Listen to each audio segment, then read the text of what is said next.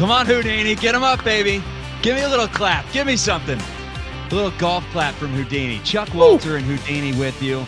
It is episode number 2 of the Chatter since the rebirth and since Chatterbox Sports brought us to their platform. And we went out and did it big.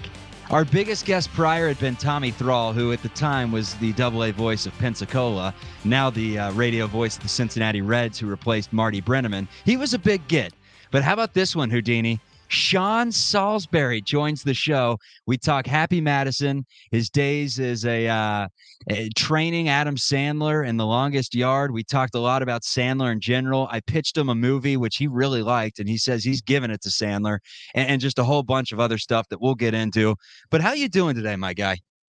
No, I'm not too bad. It's a Monday, so, as good as you can be. But we're hanging in there, with the big get of Salisbury. I'm feeling a little bit better about today.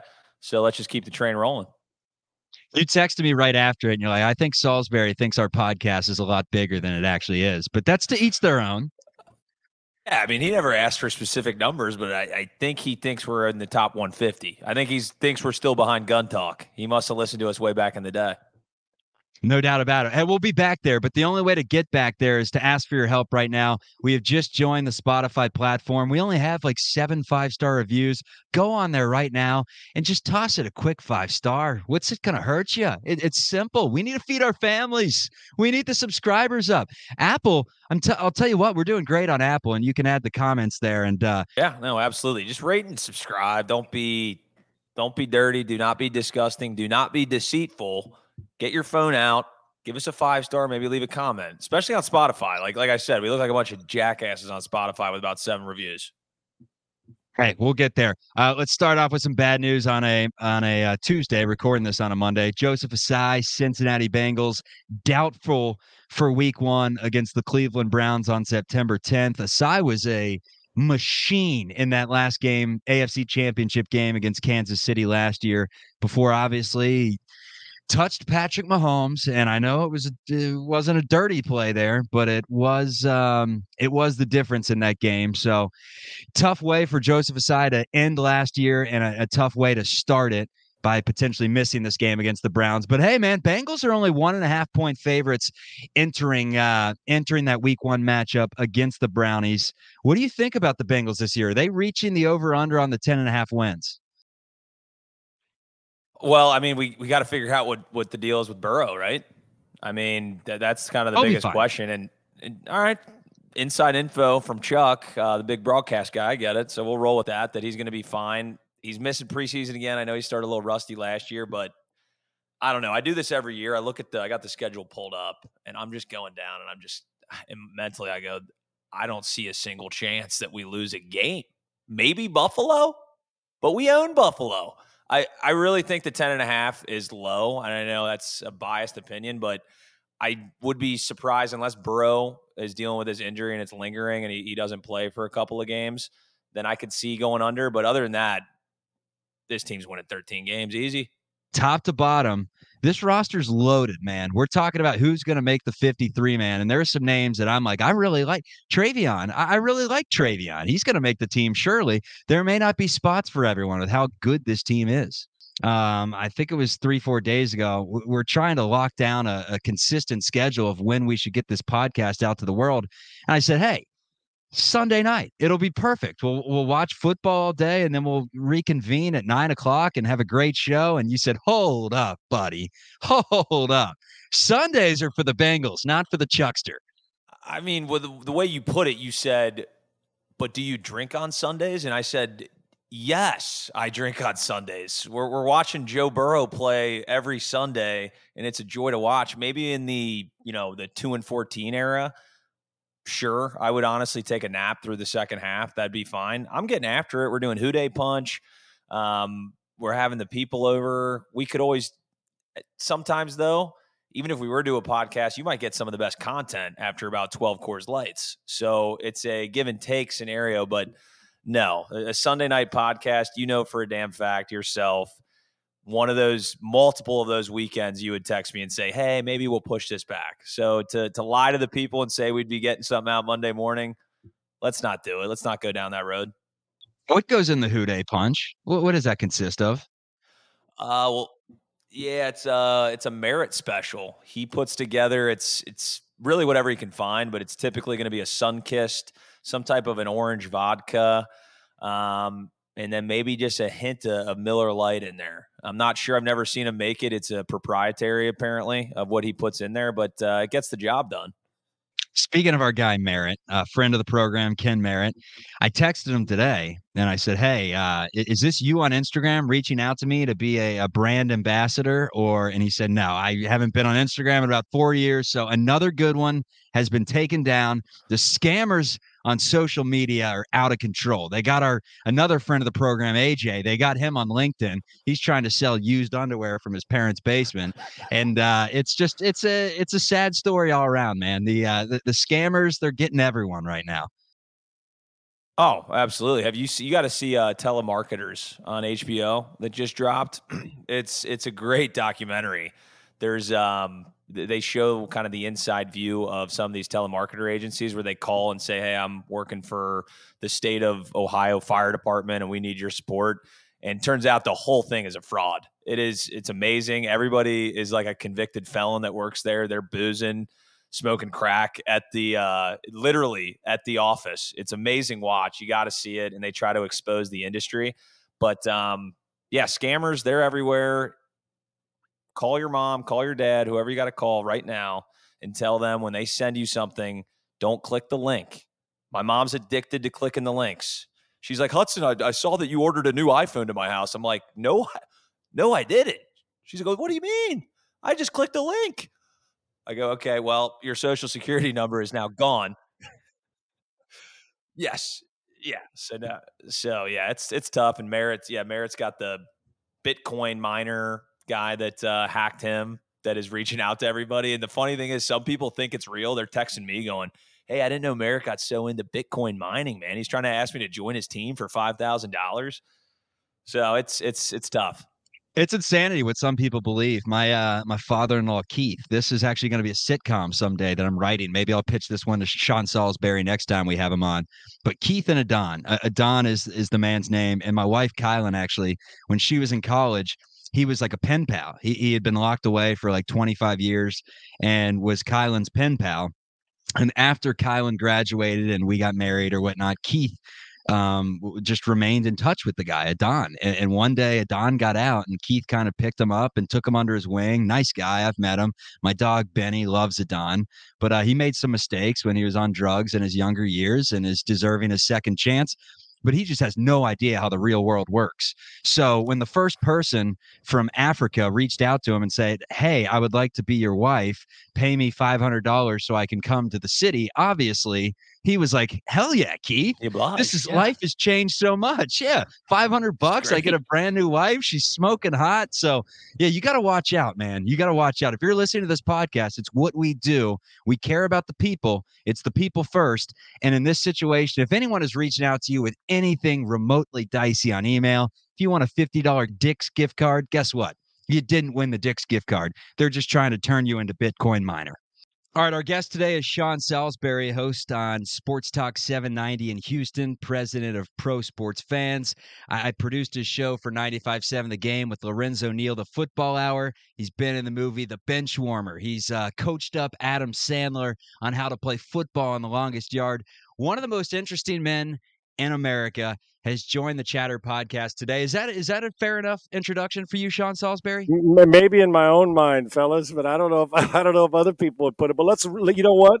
Let's brand it that way, and I'll take it any way you want to put it out there for me. But I'm honored. Thank you. We'll have some laughs, and I appreciate you. And you did a great job on our Monday Night Football show with Low Neal, and you made it easy, man. That's easy stuff to do when you got great producers. And most underrated part of any radio, television, great show, podcast are the guys that put it all together. And I don't ever take it for granted. So thank you. And it's great to have you guys on talking. So interesting. My own kids would laugh at you, say, "My pops ain't interesting at all." So, but I'll try to fool them and give you all the entertainment I can while I'm on here, man. Are we allowed to cuss on this show? Is that okay? You're allowed to say whatever the fuck you want, Sean. You There can you go. say whatever you want. This is There you go. we have no bosses. No one can tell us to say anything otherwise. It's just Houdini, myself, and you today. But let's start with the comedy realm. And I did want to just respond to that comment about the producers and everything. I think I showed up 25 minutes before your show. Lo Neal every single time was about 5. It was an hour-long show, and Lo is typically 5 minutes late to every show. So Sean would be stretching at the beginning. Lo will be on in just a minute. But really appreciate you hopping on with us today. Let's start it off with comedy, man, because that's where this podcast intersects: sports, comedy, lifestyle. And you clearly are a big fan of comedy, having worked at Comedy Central to start your broadcasting career, it looks like. Yeah, you know what was, guys, it's weird, things that you when you're growing up as a football player, right? What's the one thing you want to do? You want to go on David Letterman and have him say, you're the Super Bowl MVP, right?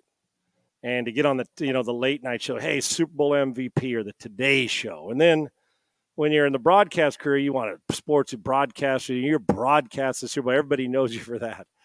Well, the way I found a way to get myself on Jay Leno twice was being the host of BattleBots. And how it was real, honest to God. And how it started, a buddy of mine wanted to audition. I just finished my NFL career after 10 years and was doing morning drive radio in San Diego and commuting back and forth to Bristol to do ESPN. And I hadn't been out of football for 3 months. And so doing morning drive, and all of a sudden my buddy, about 3 months into it was like maybe October in the fall of 95, 96. And my buddy says, who was a lineman on my team, but a really funny guy. You guys would friggin' love him. And he says, Sals, man, I'm going to go audition. I want you to come and be my guy to tease me up at the audition. Like 5,000 people are going to audition for this thing called BattleBots. Like, what the fuck's BattleBots, dude? I said, I got a morning drive show. What am I going to do with that? I don't know what you're talking about. He goes, it's a bunch of rich guys who build these machines that beat the hell out of each other. Come on, let's do it. I said, all right. So I went up there with him just to help him. Honest to God, I didn't do any research. I didn't do anything. We get there and we go through it, and it went pretty well. About 3 weeks later, I get a call, and they say, could you come back for a second audition? I said, what do you mean, can I come back for a second audition? My buddy's really good, too. I didn't care. I mean, Comedy Central, I didn't know anything about it. Now, if you'd have told me I'm going up to be on the Man Show with Corolla and Kimmel at the time, because they were in the same building, and they became fans of the show. And so I said, oh, okay. So I went for another audition. And they called me back, and they said, down to 5 people, we're going to decide. We'd like to talk to you. I said, after that, it was like 3 weeks out that. So they hired me to be the guy with Bill Dwyer, who's a classic comedian, for BattleBots, and like Bill Nye, the science guy. And I'm telling you, man, Comedy Central treated us like gold. I'm thinking, man, you can make this kind of money and have this much fun, and when you're doing like 3 months instead of 12. And it became a cult following. It really did. So we go through it and doing it, and I'm like, I don't ever want to leave this gig. I was still doing television, ESPN. It didn't conflict.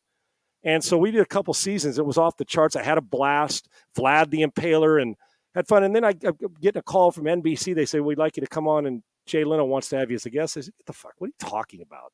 I'm just a play-by. And so of all the years of thinking, I'm going to be a Super Bowl MVP or I'm broadcast of the year, I'm on Jay Leno with Matchbox 20 and Brendan Fraser that night. We go out, and Jay builds it because he's a motorhead, and I had a blast. I'm like, I'm sitting here in the green room, and they bring you a big old tray of drinks, right? They literally bring it in and say there's whiskey, and I'm thinking, and I'm not a huge drinker, but I gotta relax a little bit. I'm going on this. I'm gonna shit myself. So again, it's just a different world, that entertainment world. And so we went out, had a blast, and I went on a second time. Jay had built one again. And I had a blast, and that's how I got on Leno. And I haven't been on since, and haven't been on those talk shows since. But the cult following, I'll still get people. I had a guy in the airport about 2 weeks ago come to me and say, you know what, dude? I don't know about all the rest of it. He goes, but I love BattleBots. I'm like, great. So that's how that started, and it was by accident. That's the honest-to-God truth. But they treated me great. In about season 3, ESPN finally said, you're going to have to, you can't do it because it'll conflict with this guy. I said, it's not conflicting with my schedule. I'll make sure it doesn't. We'll schedule it here. But I had to give it up. But for the first 2 or 3 years, I had an absolute blast with some of the greatest people on the planet. And that's how it started, man.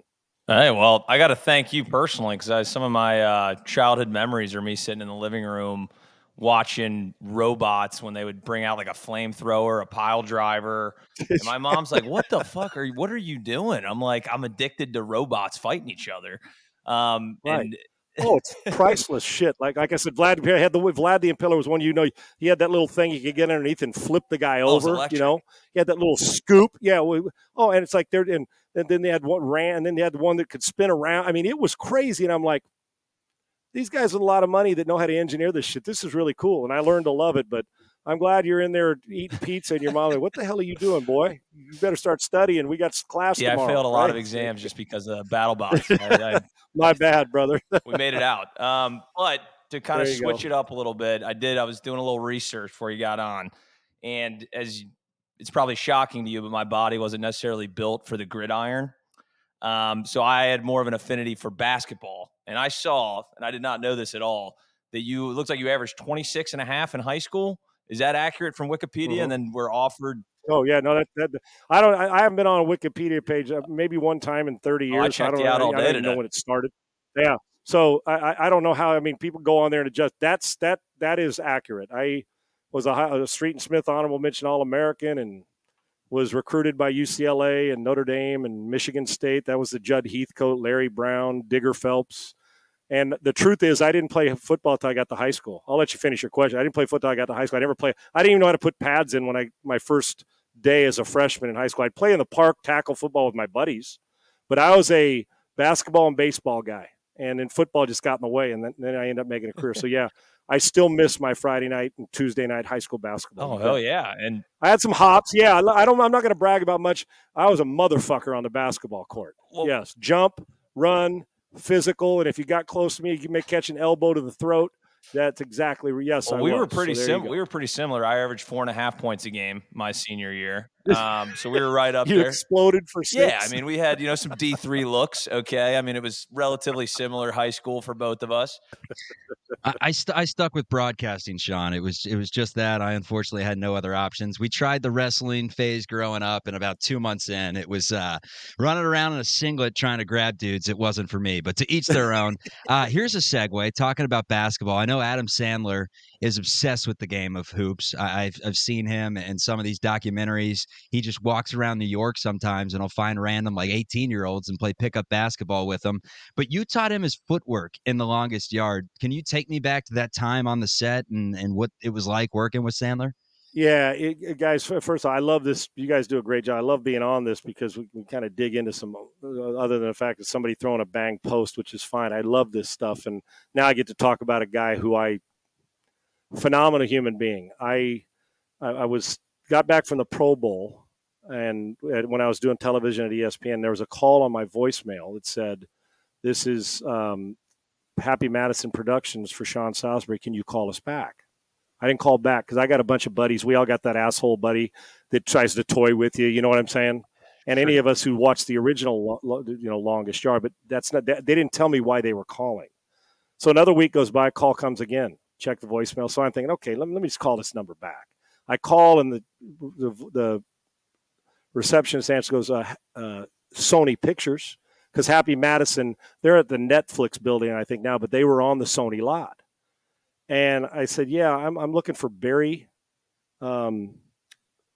What's Barry's last name? Yeah, I just was talking about him the other day.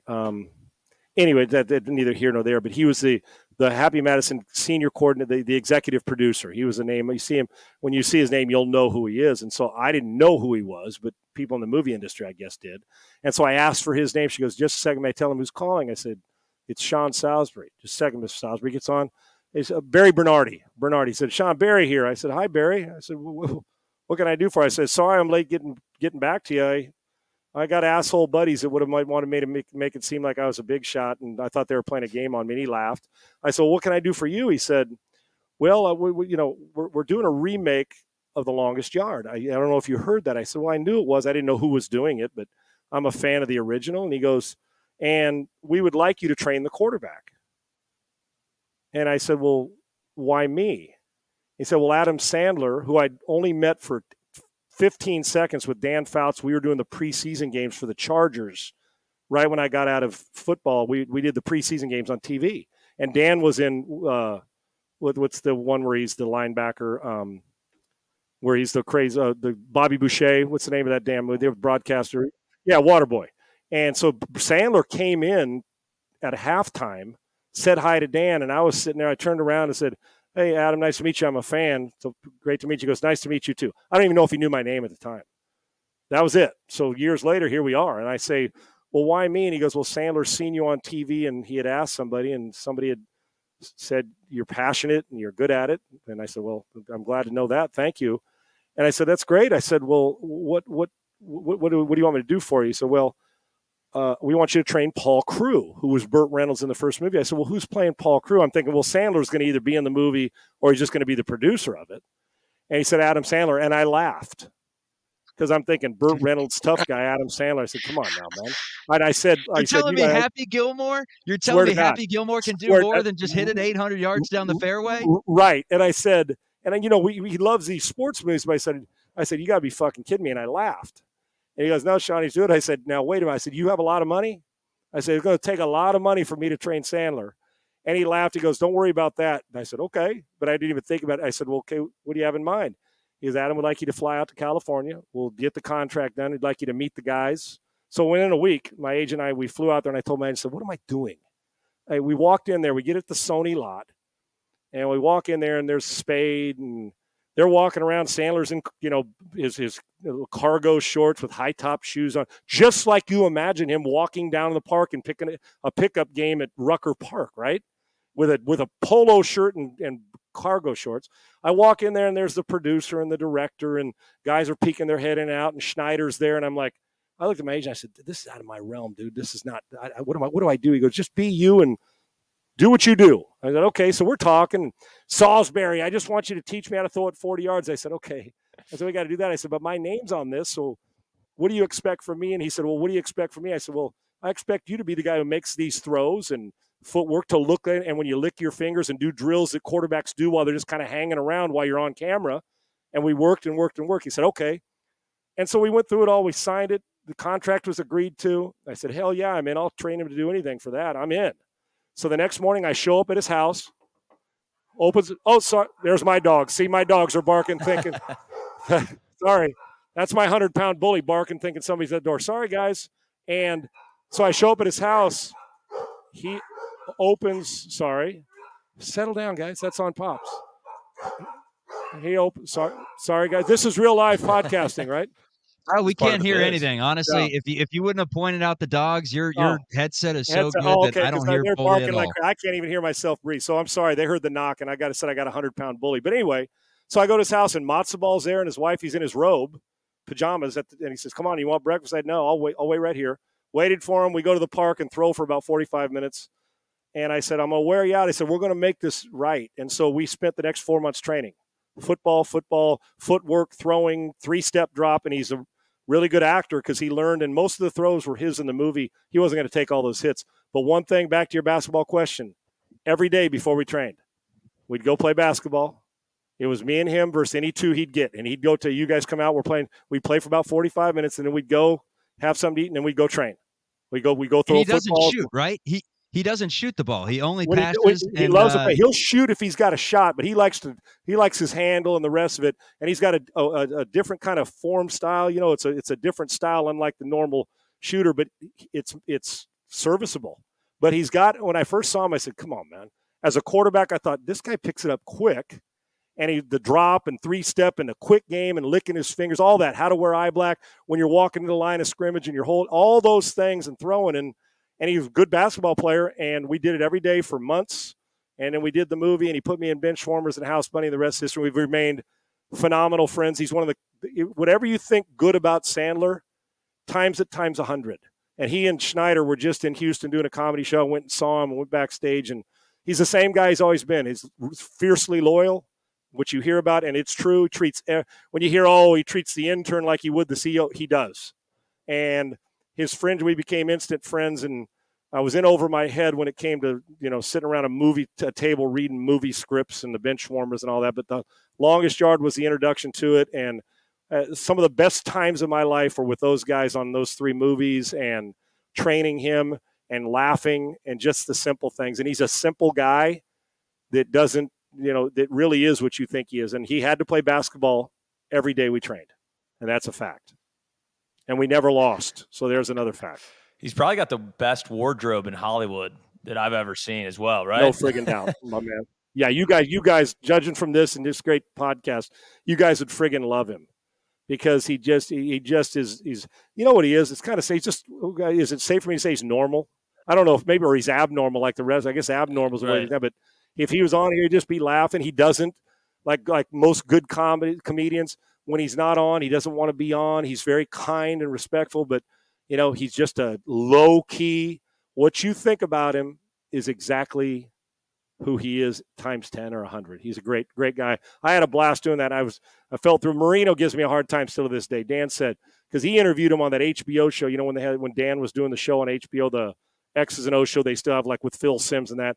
And Dan had Sandler on and interviewed him. He goes, fucking Sal, what the fuck you got Salisbury training you for? And Sandler laughed with him. And I told Marino, I said, dude, you got all that arm and all that. And I still talk to him this day. I said, one thing you'll never have on me is I trained Sandler and you didn't. He didn't ask you, he asked me. So that's the only thing I got on Danny. We still laugh about it. Every time I see him at the Super Bowl, we just have a laugh about it. But Sandler's a good man. And I was fortunate and blessed to be a part of it. So listen, I've lived a life that I would have never been able to even fathom just because of the great people around me. I was only a small part of that movie, man. So I was grateful to be in it. Yeah, Dan Marino just got captured by Lois Einhorn. That was the only thing he had going for his acting chops. So you won that one for sure. Yeah. That's another thing. I'm a better actor than Marino. We'll argue about that all the time, right? Now, Danny, that was you got a little Jim Carrey, I got a little Adam Sandler. There you go. So I'll take it. And as far as just a little segue to your football career, so we're in the NFL, then went over to Canada, right? And I was just looking at some of the numbers. You were slinging it out in Canada, right? I'm just curious on, right. I saw it was 26 tutties, 26 picks. It was kind of a Favre-esque. Over the career, yeah. We kept throwing it. Yeah.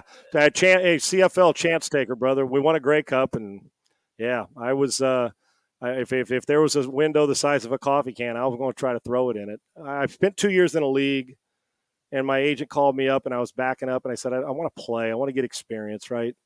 And so if you'd have told me 10 years before that I'd go play in the CFL, I said no. I said, well, let me go give it a chance. And it's weird how certain things work out. I went over to Canada training camp, missed the first game because I got there late because I was on a team until the final roster day in the NFL. And then after 2 years in the league, I went over there, and the guy in front of me, Tom Mickey, who passed away a handful of years ago, one of the finest humans you'll ever meet, we were getting ready for a game in warm-ups, like game 3 of the season. And Tom was a Baylor grad, and he's out there. He's a starting quarterback. We're out in warm-ups at Winnipeg. I'd just gotten the mix. First time I'm out there practice, guys are running. I'd seen CFL, but when you're the quarterback under center, guys are running towards the line of scrimmage, those slots, and I stopped down, and Coach Riley says, Sean, we are allowed to do that here. I go, that's right, because I'm so used to the NFL and college game in the U.S. Well, we go out for pregame warm-up, and Tom Mickey, his bursa sack of his elbow bursts. It's about that big. He goes into the locker room, when you go out for warm-ups and you go back in before you come out, and we're out there started. He's laying on the table, and I'm telling you, Tom's face is flushed white. You can tell he's miserable. And Mike Riley comes walking, and Tom says, Sean, I'm sorry to put you in this bind, man. And he couldn't go. I said, no, dude, we're going to be okay. You hang in there. And Mike Riley, the head coach, says, Sean, you're going to have to start. And I thought, have to start? Shit. That's why I came here to play. And I got to call my own plays eventually. I started the rest of the season. We ended up going to the Grey Cup and went on a great run and won the Grey Cup. And it was one of those. And then the next year we threw for like 40-some hundred yards. And then it's amazing how 2 years there, now the interest in the NFL came back. And I went on to Green Bay and New Orleans and Minnesota, and went on that Tampa off-season circuit, and ended up signing and staying with Minnesota for 5-6 years. And that's really how it started. And it started with a guy. Now, I don't know if I would have played 5 games later. Who knows when I would have played. But a guy who was a dear friend, burst during pregame warm-up. And we go on to win the Grey Cup that year, and I was fortunate to be a quarterback on a good team. Yeah, it's hey, there's Wally Pipp. I was going to say it's the Tom Brady and Drew Bledsoe scenario, just CFL style. Exactly. Yeah, and anytime anybody can give me Tom Brady and me in the same sentence, I'll take it. And that's the only time that'll ever happen. Yeah. All right, Sean, let's talk your USC days. Or I don't even really want to get into your days in Southern California that much, just more so what you think about the conference, because you grew up a son of the Pac-10, and now the Pac-10, which was the Pac-12, has turned into the Pac-4. The Conference of Champions has turned into the Conference of Stanford, Oregon State, Washington State, and Cal. Just your overall thoughts on how frustrating this entire saga has been. Yeah, it's the first thought was, man, this is such horseshit, right? Guys, think about, before we just focus on the Pac-12, think about in a matter of about, now I know we've had realignment like Conference USA and AAC. We've had realignment for a while, right? But I'm talking about realignment with the big fellas, right? At Texas and Oklahoma, and now the Pac-12 and people moving around. Think about from like July of 2021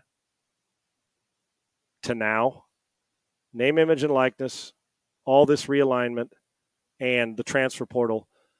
In 2 to 3 years, college football had more changes than we've had in 35 years, 40, since I was in college. I mean, just like that, it's like we got, I think it was Shabazz Napier at UConn. Remember when he stood on the podium when the national champion said, sometimes we don't even get to eat, or the day before when he was after the Final Four game to go to the title, he said, we can't even get a sandwich. The next year we had sandwiches in the refrigerators in locker rooms. A couple years later, we got guys getting millions of dollars to do it. Like that, college football changed. Coaches could leave whenever they want, so now the kids get an opportunity to do it. But now it's gone the other way where it's like, whoa, I've got to regulate it a little bit. It's out of hand, right? I want the kid to get paid. If you sell all those jerseys, hell, you should get a cut of it.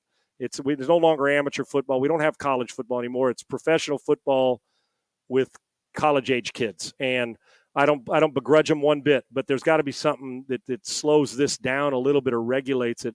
But that's for another whole conversation. But as far as the Pac-12, when I got over the initial, because growing up in San Diego and being an SC fan and getting recruited there, and the Pac-10 and the Rose Bowl, Michigan and SC, Ohio State and Southern Cal, you waited for that. Herb Street and I had this conversation about 2 weeks ago, same way. When you get over the old school, this is the way it has to be. Because if you don't change, you guys know, I'm not telling you anything you don't know. Now, change is one thing. You can be an old head and like change and like the new game, but still keep some of the way I was raised. Hell, I wouldn't have wanted to be raised any other way than my mom and dad did it. Yet change is, the spank on the rear and happened to me. They didn't take a phone away, put your finger in your chest, get your ass in a room, or do chores on a Saturday. I'm not telling anybody anything they don't know growing up. It's the same thing with football.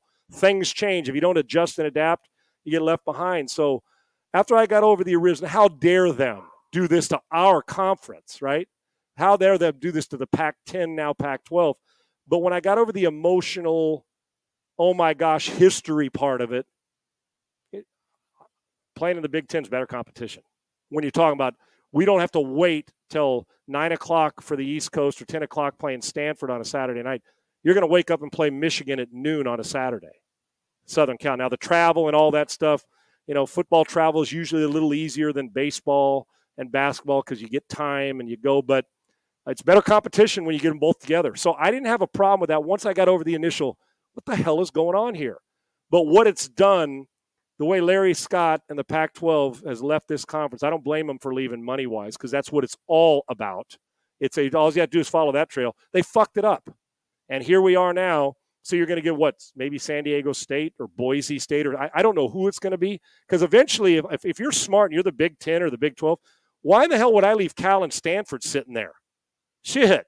Academics, they raise the bar. There's some good Stanford's the number one overall with the Sears Trophy. They win more championships in all sports than anybody does. So them too.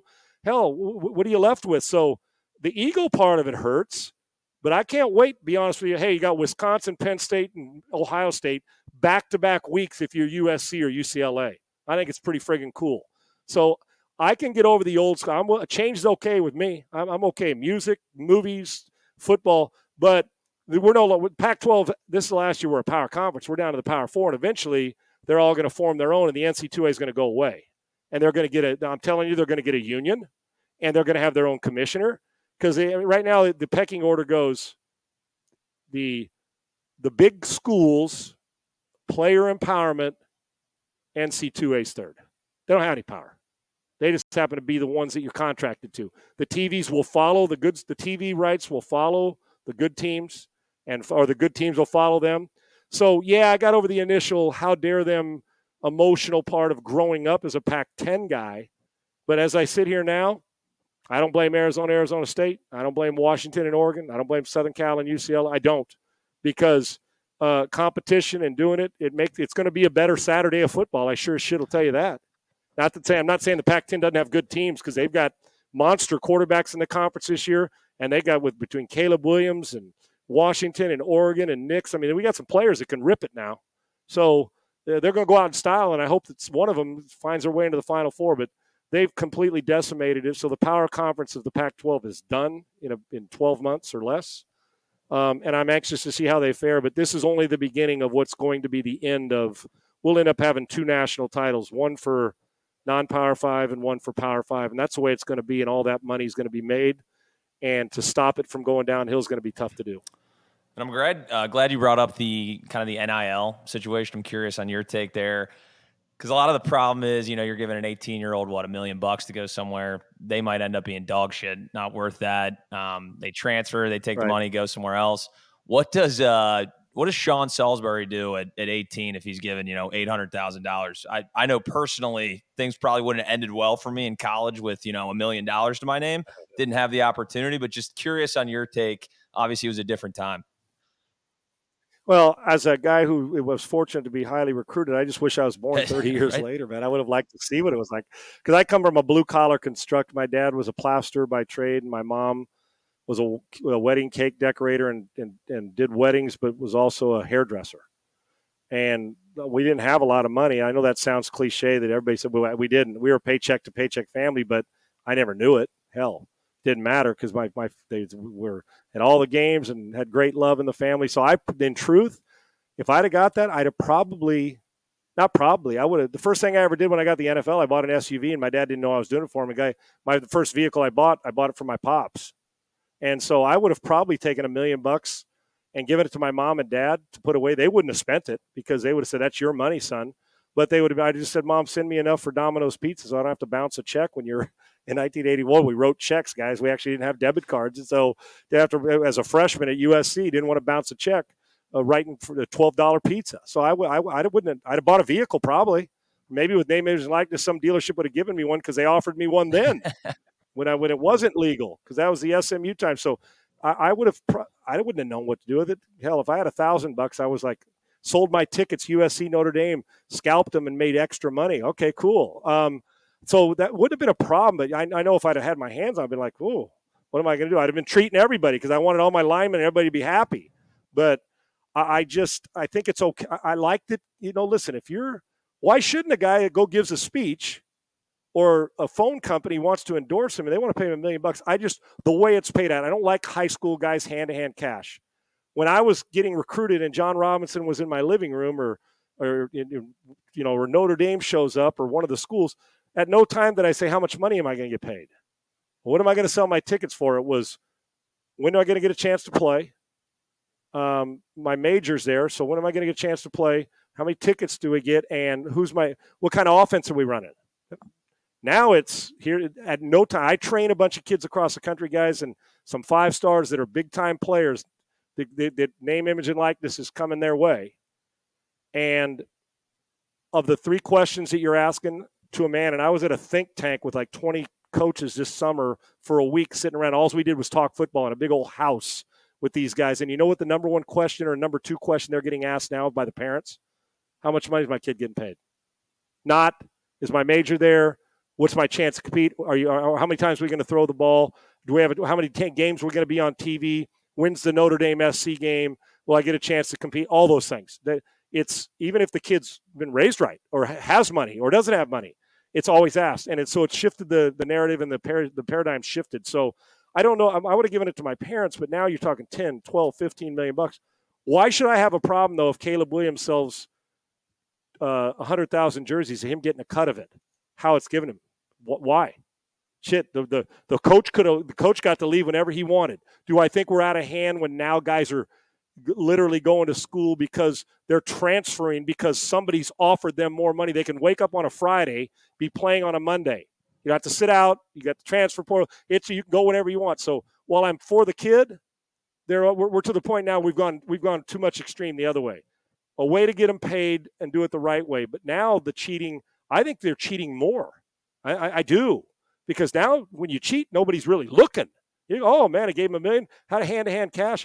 Back then it was, and I can tell you a story. We walked into Heritage Hall.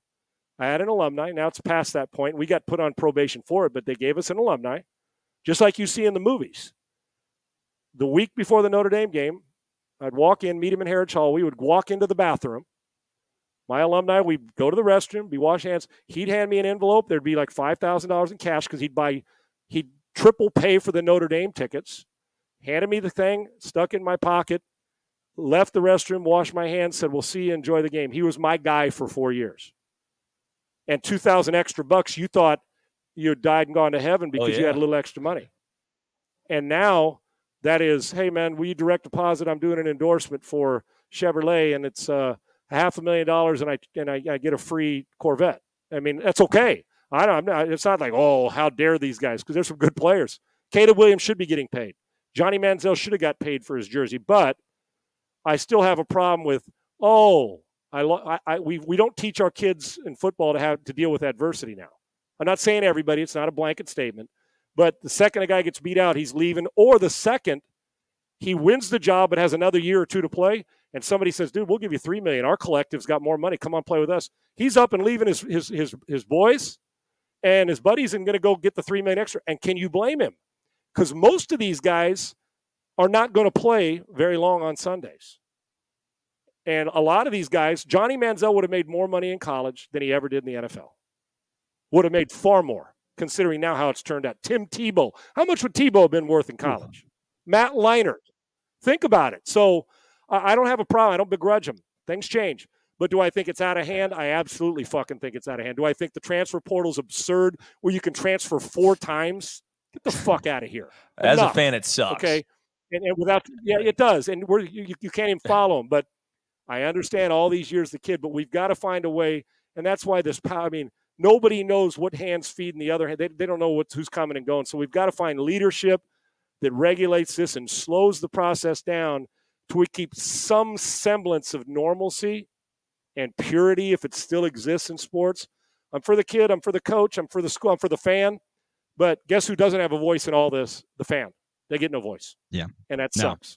It sucks, man. It does suck. And I got 2 more quick ones for you. One is going to be a movie pitch that I have that you have to give to Sandler for us that I think could make it big. We actually had on a writer that wrote Netflix's Ratched last week. I knew him from college, and he said it had some legs. Now, there may have been some sarcasm there. You'll have to tell me if it's a Happy Madison production, but you're the guy that I've been trying to reach out. I've had this idea since 2018, so I'll get into that in 1 second.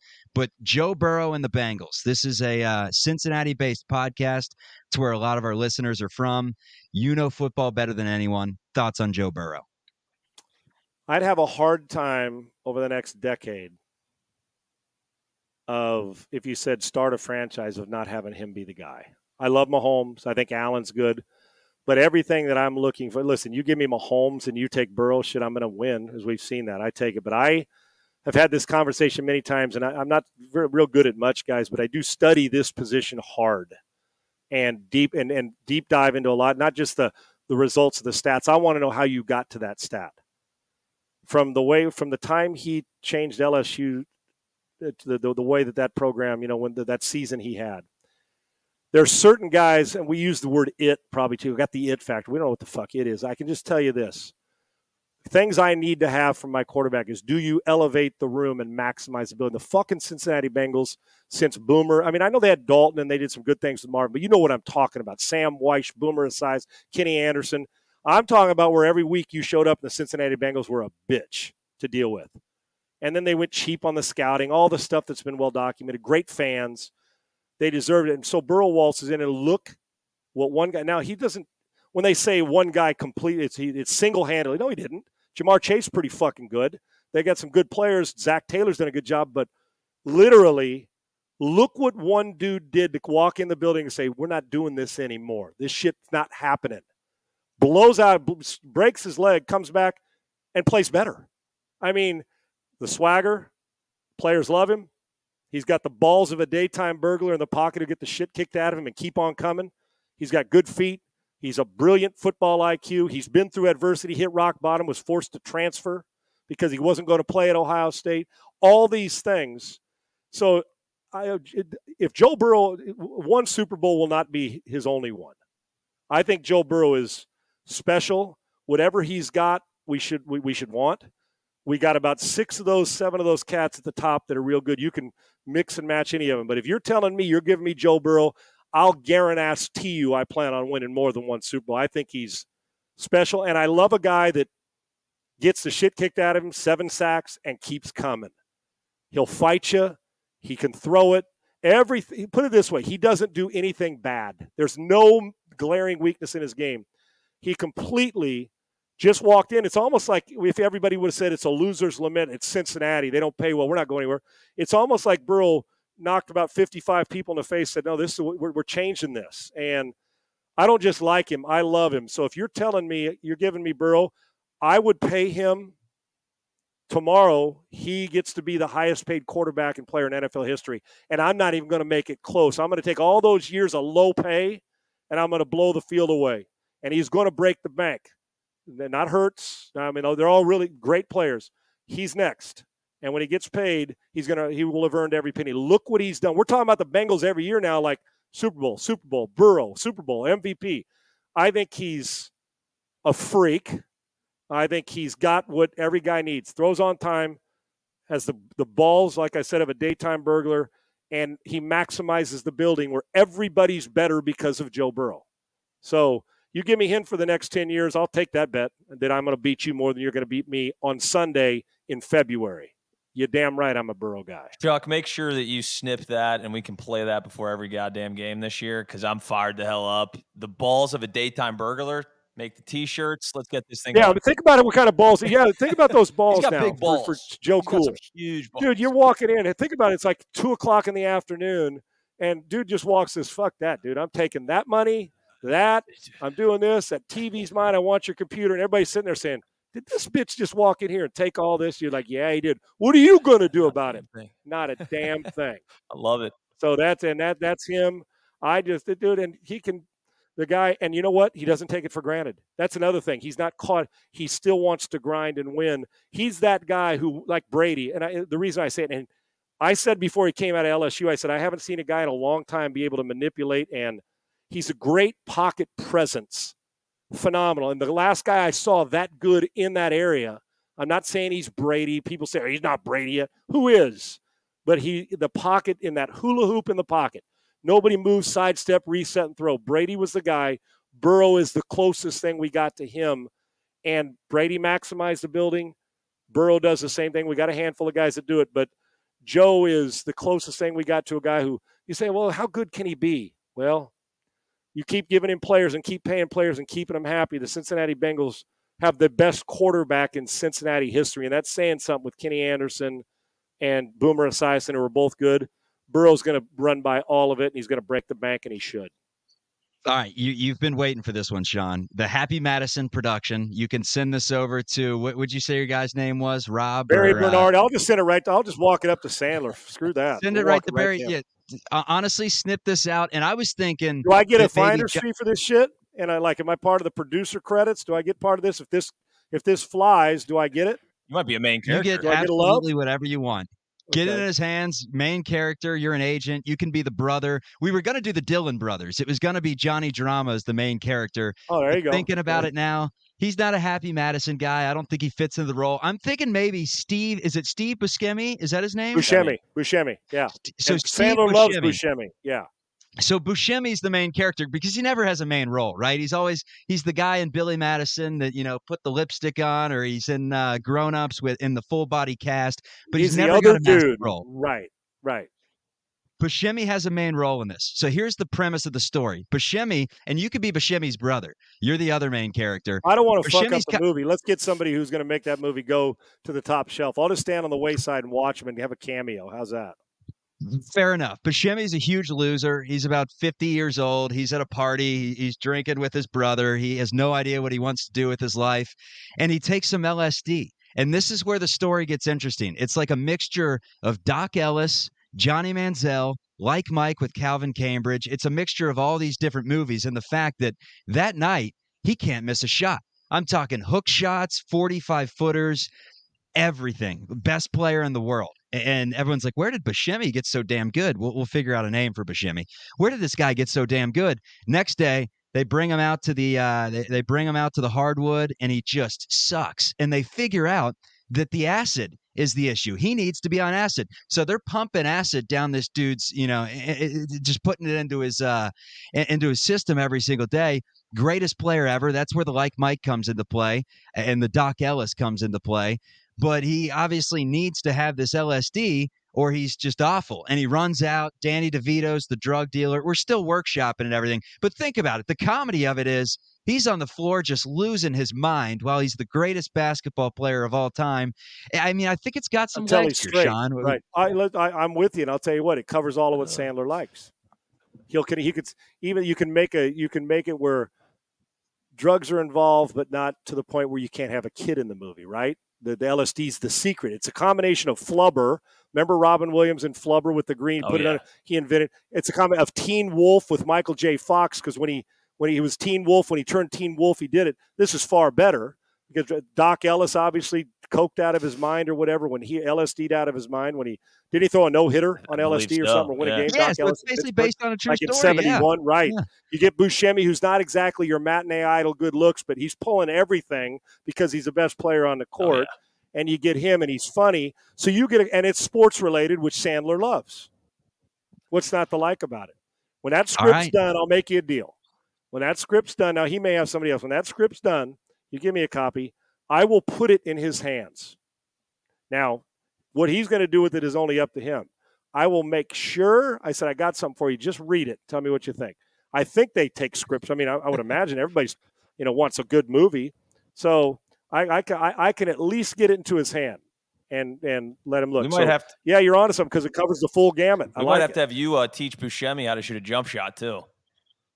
Full circle. That I can do. Now watch Buscemi's probably like, Buscemi's probably like, oh, yeah, dude, I die. He's that guy with handling. Sandler puts him in movies because he kicks Sandler's out. Can you imagine if Buscemi actually had game and was an athlete? He's like a stud. He's 30-10 in high school. Yeah. What was he in? What was he in Con Air? Not Cyrus the Virus. That was Malkovich. What was he got the whole world in his hand. Remember when he was remember the movie? You guys watch Con Air. What was Buscemi's name in Con Air? I can't tell you. He was the other guy. He wasn't Cyrus the Virus, the lead. He was the other guy who'd killed like 40 people, but he was kind of sweet and nice. And he's the only one that escaped at the end who wasn't Nicolas Cage. So, yeah, you're on to something. Let's get this thing. Tell your buddy to script it up, get all the edits in, and let's put it on somebody's desk. Listen, stranger shit's happened, man. You're on to something, my man. Let's do this. That's what I like to hear. Hey, thanks so much for coming on. Let's finish it off with telling us what PSF is, how you got involved, and tell the people how they can join the program. I don't want to use up too much of your time. I'm the president of PSF, which is it's at PSF_app on Twitter. Go there. It's a free app. What it is, we talk about having fans involved and engaging with hosts and media casts like a Manning cast and doing shows. It's the one of a kind where it's on your phone, mobile device, and it is. I'm as pumped about this as I've been about anything in 30 years of doing it because watching it build. We have 2 teams or 3 teams in every NFL city, baseball city, and when basketball comes around, and we'll have it in college where it's community built chat rooms where people go in and it's live and it's engaging. And for instance, we're doing this. Fans can come in, audio, video, punch a button, put them up. There'll be a betting app on it where you can go there as well.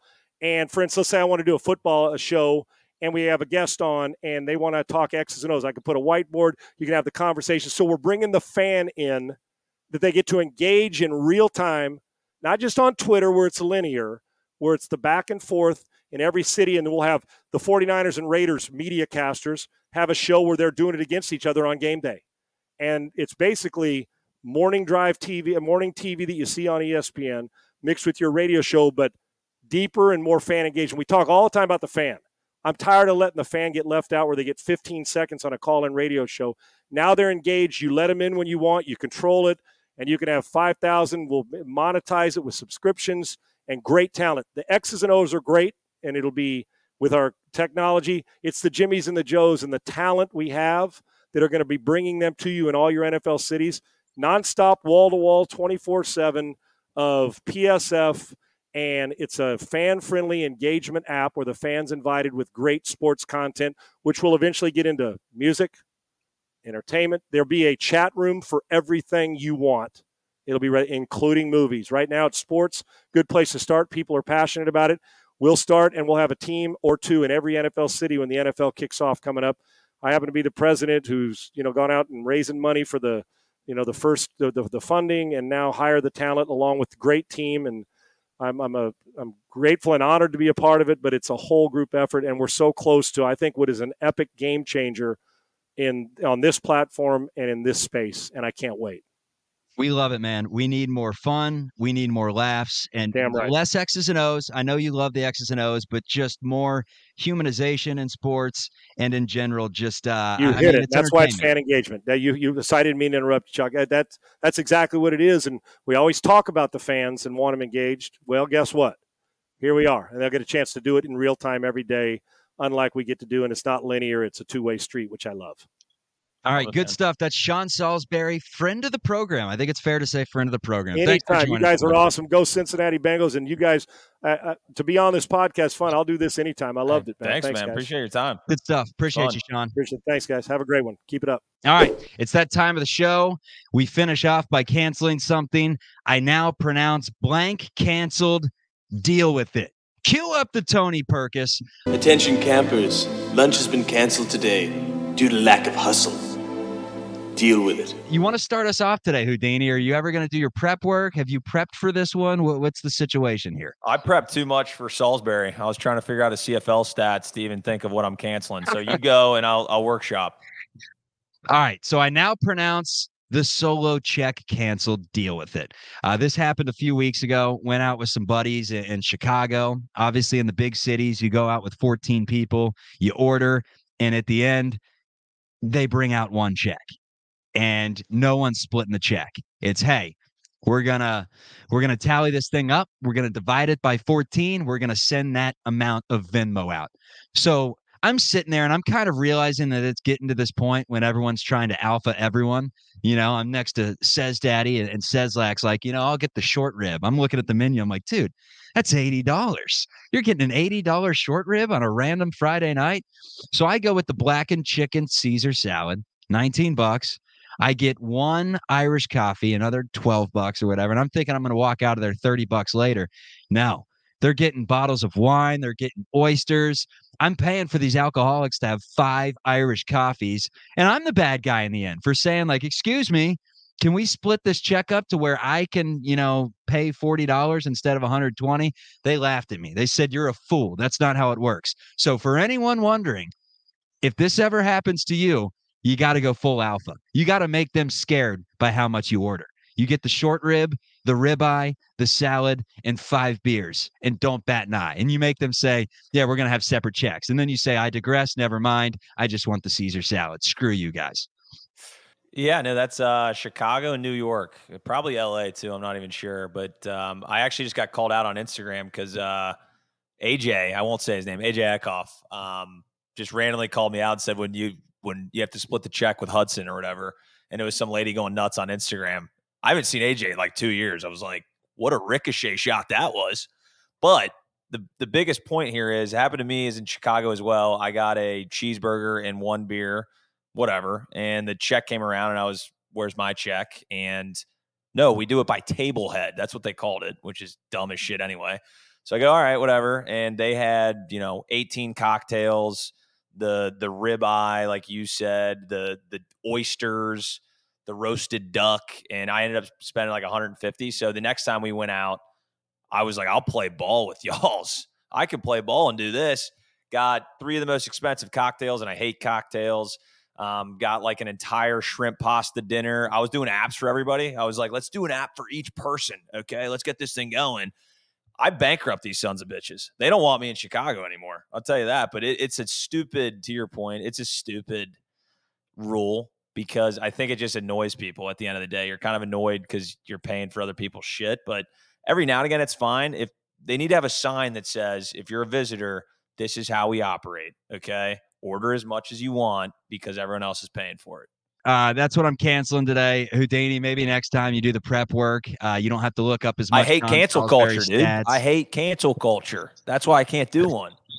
Fair enough. Hey, good show today, man. And we will talk soon. Again, everyone, like, subscribe. I don't even know if you can like. I guess you could go on our YouTube page. You can like our stuff there. But on the podcast app, whether it's Spotify or Apple, subscribe, leave us a comment. Tell us if you enjoy the show. And if you don't, just shut the hell up and leave it to yourself. Until next time, Houdini, I'm Chuck Walter.